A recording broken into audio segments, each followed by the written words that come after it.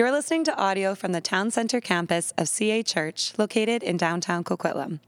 We hope this message helps you grow in your personal relationship with Jesus. Most of them, did you get Andrew here? No? Okay.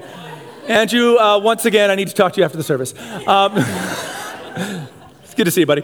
All right. And then the last thing I'll just let you know as I step into the message today, while I was away, I was actually sick for a couple days, and when I came back, I still can't hear out of my right ear. So if you agree strongly with some of the things I'm saying in my message, if the people on this side could be a little louder, and those amens were a little louder, that would be great. We're talking today, so we've been walking through a series that's based on what traditionally has been called Jesus' Sermon on the Mount, from Matthew chapter 5 through to chapter 7. And really what Jesus is doing in this sermon is he's saying, if you are going to be a part of my family, if you are going to be my friend, this is how you ought to live your life. If you're going to put my name on your life, this is how it should look when you engage with other people. The way you think about yourself, the way you think about other people. And specifically in what we're going to look at today, Jesus is talking about the way we think of others and the way we speak to others. We can have words that bring life, or we can have words that bring death and damage. Now, I don't know if you've ever felt like this before. Got some pictures here. Now, I don't know if you've ever spent time on YouTube just looking at babies get mad, but I don't do a lot of that, but if you want to have a good laugh today, maybe you felt like this guy.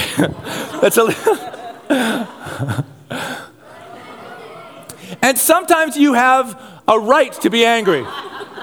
Sometimes you have a right to be angry. I think this little one has a right to be angry. So the question for us today, the question that we're posing is, how do we respond to the world? What was that, bud? An octopus. It's an octopus. That's right. Like 1, 2, 3, 4, 5, 6, 7, 8. Yep, you're right. It's an octopus. Absolutely. Would you like something like that? Do you want an outfit like that? Yeah? Okay. Well, we're going to be taking an offering after the service, and we'll see what we can see what we get. But then you have to wear it to church for the next year. You don't have it and you don't want it. Okay. We all have different ways that we respond when we are angry. And we have different statements that we come up with. And I can remember when I was a kid, if someone upset me or said something that I thought wasn't true, we had great sayings like, liar, liar, pants on fire. Which I've never seen anyone's pants go on fire. Was never true. One of my favorites was, I'm rubber, you're glue. Everything you say bounces off me and sticks to you. When I was a kid, we had this great one. It was something like, na na na na na. That one I really liked. Somewhere along the line, it changed to na na na boo boo, and I don't know why or when it changed to that or what that means. Kids aren't the only ones who have sayings they have when they're being maybe a little irritated. Adults have them too. One of the favorite parent ones is in a minute, which means I hope you forget. Because I said so, which means I'm not sure why, but I feel strongly about it. When I was a kid, one of the popular ones was sticks and stones may break my bones, but words will never hurt me. And that one's been around for a long time, but it's not true. I don't buy that at all. If you throw something at me, I at least you might have bad aim, or I might be agile. But if someone throws a curse at you, if someone throws harsh words at you, there's no getting out of the way. They're very easy to throw, and they're very difficult to get out of the way from. And many of us adults here, many of us young people here, we can remember things that were said to us this week that are still attached to us. Things that are very hurtful. I can think of things back when I was 10 years old that people said to me that I still remember and that were hurtful. I would rather someone throw something at me than curse me with their words. And it's amazing how easy it can be for you and I to toss words at somebody. Maybe they're not around, so we maybe can justify it a little bit, but there's something going on in our hearts when we do that. But we learn from the world these days, I would say specifically these days, how we ought to engage with others. And if someone throws something evil at you, you throw it back and maybe a little harder, and maybe you'll intimidate them from doing any more. That we see that in politics, we see that in ideologies. So how do we deal with this? What does Jesus invite us to do? How do we keep ourselves from hurting others with our words? Well, this is what Jesus says in Matthew chapter 5, verses 21 to 26. And you know what? I am going to invite you to stand. If you're new to the church, and kids, maybe you're not in here when we always do this, but this is out of respect for God's word. This is something that was done in the Old Testament, in the Hebrew scripture. When scripture was read in public, people would stand out of respect. Matthew 5, 21 to 26. Jesus says this to his disciples and to you and I. You've heard that our ancestors were told, you must not murder. If you commit murder, you are subject to judgment. But I say, if you are even angry with someone, you are subject to judgment. If you call someone an idiot, you are in danger of being brought before the court. And if you curse someone, you are in danger of the fires of hell. Literally, it means you're living a path that leads that way. So if you are presenting a sacrifice at the altar in the temple, and you suddenly remember that someone has something against you, leave your sacrifice there at the altar. Go and be reconciled with that person. Make peace with that person. Then come and offer your sacrifice to God. There's another situation. When you're on your way to court with your adversary, someone who has justified something against you, settle your differences quickly. Otherwise, your accuser may hand you over to the judge. And who will hand you over to an officer, and then you'll be thrown into prison. And if that happens, you surely won't be free again until you've paid the last penny. Everything that Jesus is saying here is about how you and I show that we are loved by Jesus. How does that show to everyone around us? God, I pray that you would speak to us this morning through your word. And God, I pray that we would be so ready to hear from you and not just take it in so we have more knowledge, but that we would be ready to leave this place and apply what you have said to us. We pray this in your name. Amen. Take a seat. As I mentioned already, everything that's going on in the Sermon on the Mount is Jesus saying that our lives ought to be a reminder to others that God loves them. Think of that. The way you and I live our lives, when we look at other people who scriptures say have been made in the image of God, we should be a constant reminder to them that they are loved by God. Have you ever seen yourself as that kind of an instrument in people's lives? For your siblings, maybe? How we act with other people, talk about other people, treat other people should show that we are friends with Jesus. Now, hate to do this to you, but think over this last week, how you've engaged with people. Engaged with the person that cut you off in traffic. Engaged with the person online. Was your first thought, how can I show this person how much they are loved by God? Or was it to take the rules of engagement that many of us have grown up with, that we see in media? I have things that I do when I've been offended, when I don't think highly of people. I don't know. Well, okay. What are some things you do when you're unimpressed with somebody? Oh, well, perfect here. Okay. Wow. I do the eye roll. The eye roll is a good tool. The dismissive eye roll, that's a good one. Whatever. That's one of my faves. Sometimes when the kids are around, I say, oh, brother. When people used to cut me off, and I would maybe use that word, idiot. You should never use that word that Jesus uses there. And I was like, what guy, idiot. Then I had kids. Then the kids grew up, and they're like, yeah, idiot. No, that's not good. You don't want that from the back seat. So then I started changing the way I would say things. And if someone cut me off or did something silly driving, I would say something like, it's not the way I would have done it. But the kids know exactly what I mean. But anyway, I try to, or that's an interesting choice. Maybe I do something like that. But part of what Jesus is teaching in the Sermon on the Mount is the kind of upside downedness of his kingdom. That where the world would say, fight back and fight back hard, fill yourself with pride, get more people on your team, and push back, Jesus would say, that's not my kingdom. All that does is perpetuate hurt and perpetuate darkness. That's the world's default. The problem with always hitting back is that it never ends. It just keeps going. Jesus says, my kingdom is like a wedge, it's like a stop sign to murder and to hatred and to putting people down. My kingdom fights back, and it wins by offering a new way of engaging with each other.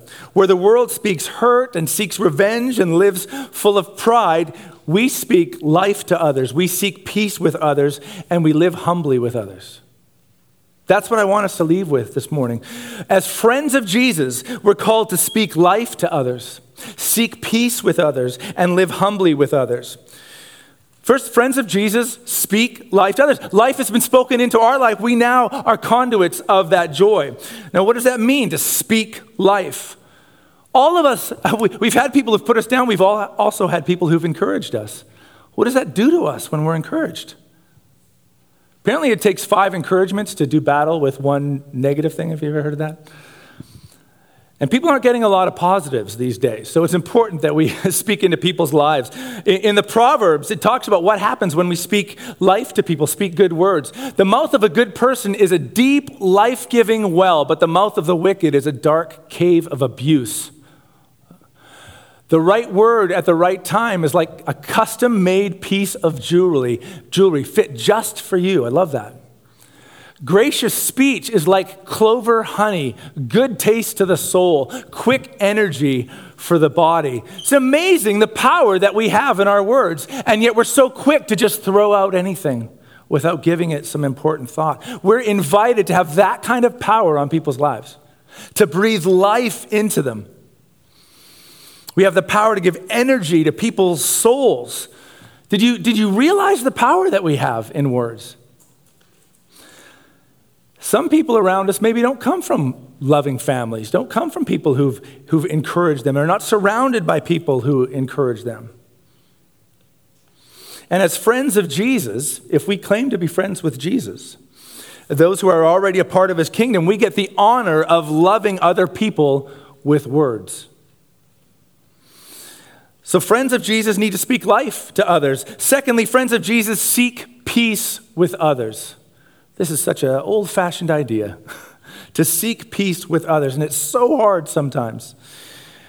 But Jesus says this. He says in verses 23 to 24, listen, if you're worshiping and while you're heading, you're about to raise your hands in worship, Marique and the team have got up and you're about to lift your hands in worship and you go, oh no, I've offended this person, and there's still this brokenness in our relationship. Jesus says, stop it. Stop worshiping, go and deal with that person, and then come and worship. You can't worship God while you have animosity towards somebody. You can't worship God wholeheartedly when you've refused to ask forgiveness or seek peace with those who are made in his image. John, an early follower of Jesus, said this in one of his letters in 1 John 4. He says, my beloved friends, let us continue to love each other, since love comes from God. And everyone who loves is born of God and experiences a relationship with God. You want to experience more relationship with God? Drop everything and go and ask forgiveness from someone you've offended. Repair a relationship and you'll have a better relationship with God. The person who refuses to love does not know the first thing about God, because God is love. So you can't know him if you don't love. It's like a bird who can't fly. It's like a cheetah who can't run. Our worship will never be what it can be if we refuse to seek out peace with each other. Our relationship with God, with Jesus, will never be what it could be if we need to ask forgiveness of someone or make peace with someone and we refuse to. Makes you think. We show up here to worship, and all the while there are people we've written off in our lives. People we've called idiots, people we've rolled our eyes at and dismissed. Now I know all the adults in here right now are glad that this is just a message for the kids. You're thinking, oh good, I don't have to deal with it. It's just something for the kids today. The one early letter written to the church says this in Ephesians. It says, watch the way that you talk. Let nothing foul or dirty come out of your mouth. Say only what helps. Each word a gift. Oh, if we could be more careful with our words so that each word is a gift. Friends of Jesus seek peace with others. Of course we seek peace with others. That was, Jesus left his throne on high to take on flesh, to go to the cross, to die, to create a new community that is all about peace. You and I are here because Jesus died to create a community of peace. Of course, if we call him our friend, we're going to be seekers of peace with others. Thirdly, friends of Jesus live humbly with others. See, when we live humble lives, it actually gives power to our words. When we live lives of pride, it takes away the power of our words. What does humility mean? Someone give me an idea of what humility means. What's humility? It's not about me. It's not about me. That's good, right? You don't have to be right. Oh, that's so hard. Especially when there's 100 people behind me watching what I type on Facebook. You got to be right. You don't have to be right. A willingness to let go of thinking that we are more important than the other, that we must always be justified. We must always have the last word. That is not easy. But when we do it, we're more like Jesus. When we give up our rights, when we're willing to take abuse without going back after that person, we are more like Jesus than in any other scenario. In Philippians chapter 2, Paul writes this. He says, think of yourselves the way Christ Jesus thought of himself. He had equal status with God, but didn't think so much of himself that he had to cling to the advantages of that status, no matter what. Not at all. When the time came, he set aside the privileges of deity and he took on the status of a slave and became human. In today's scripture, Jesus talks about walking with someone. The last section, he talks about walking with someone who's upset with you. Justifiably so, because you have done something wrong to them. He says, don't be prideful. Don't just walk with them till the end of the line. Confess and ask forgiveness.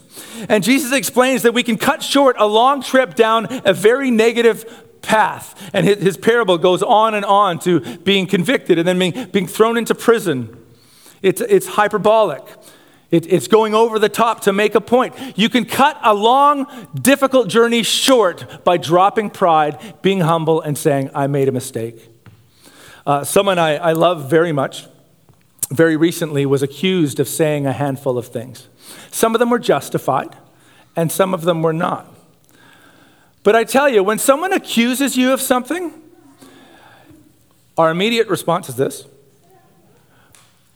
But one of the greatest ways that we can immediately end that difficulty is to simply absorb it and say, yeah, you're right, I shouldn't have done that. It's not easy, and it's something that takes practice.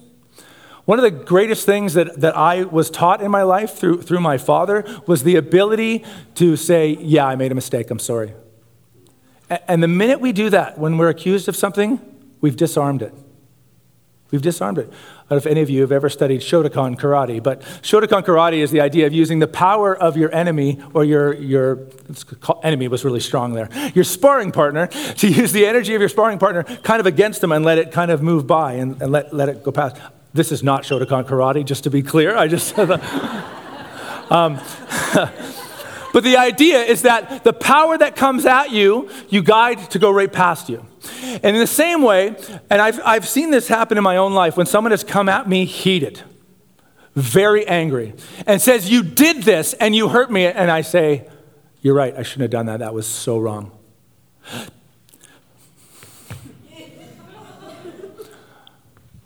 You're never more Christ-like than when you absorb. When you take in even injustice at times and go, yeah, I shouldn't have done that. Without any excuse, without any bits added on. We put a stop to it so quick. The problem with many of us, with myself at times, is my pride is so high that I'll walk so far down the road, coming up with all sorts of reasons why I am right and they are wrong, when simply dropping my pride and saying, for everything that I've done, I apologize, you are right. I am so imperfect, and I'm thankful that God is still working on me, but you are right, I shouldn't have done that. We can immediately disarm and stop a long journey down a very difficult road.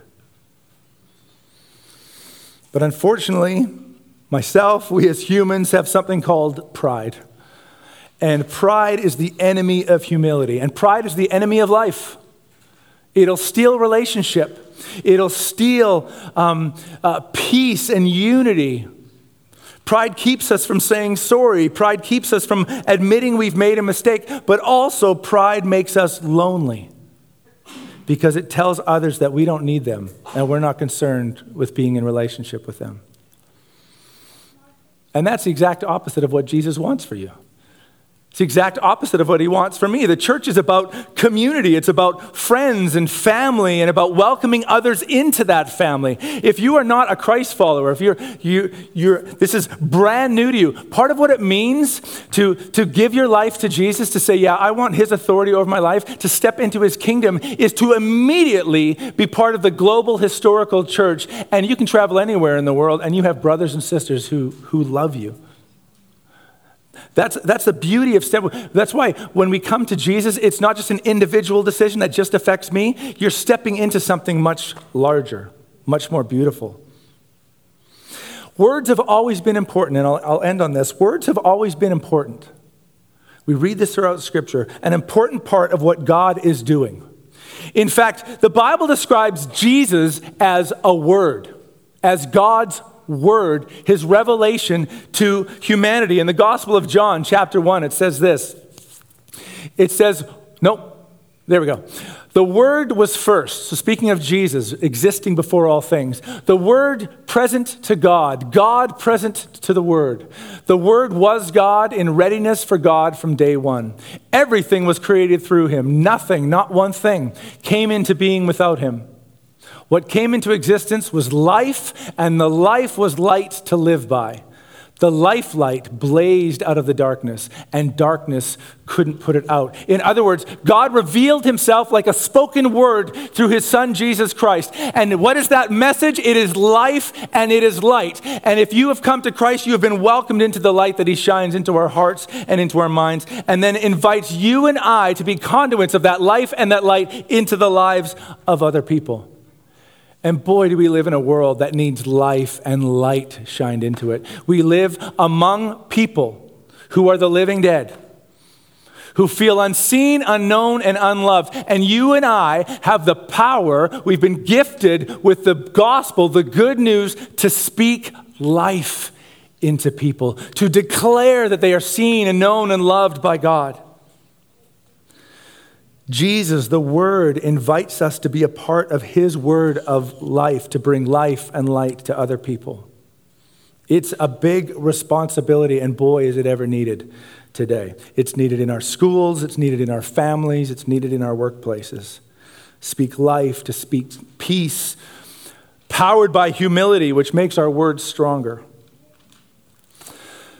So guys, that's today's invitation to be a part of what God wants to do in our families, in our community, in this church, to be his mouthpiece, his microphone, and to speak life into others. So after the service, the kids, when you're done, you filled out your bingo card. Hopefully I hit all the words. If I didn't hit all the words, come up to me afterwards. I'll give them to you. You're going to leave here with little inflatable microphones to remind you the power that God has given you to speak life into other people. And so, hey, I invite you, as we're all out there enjoying hot dogs, to run around and speak life into people. What are some nice things we can say to people? What are ways we can encourage people today?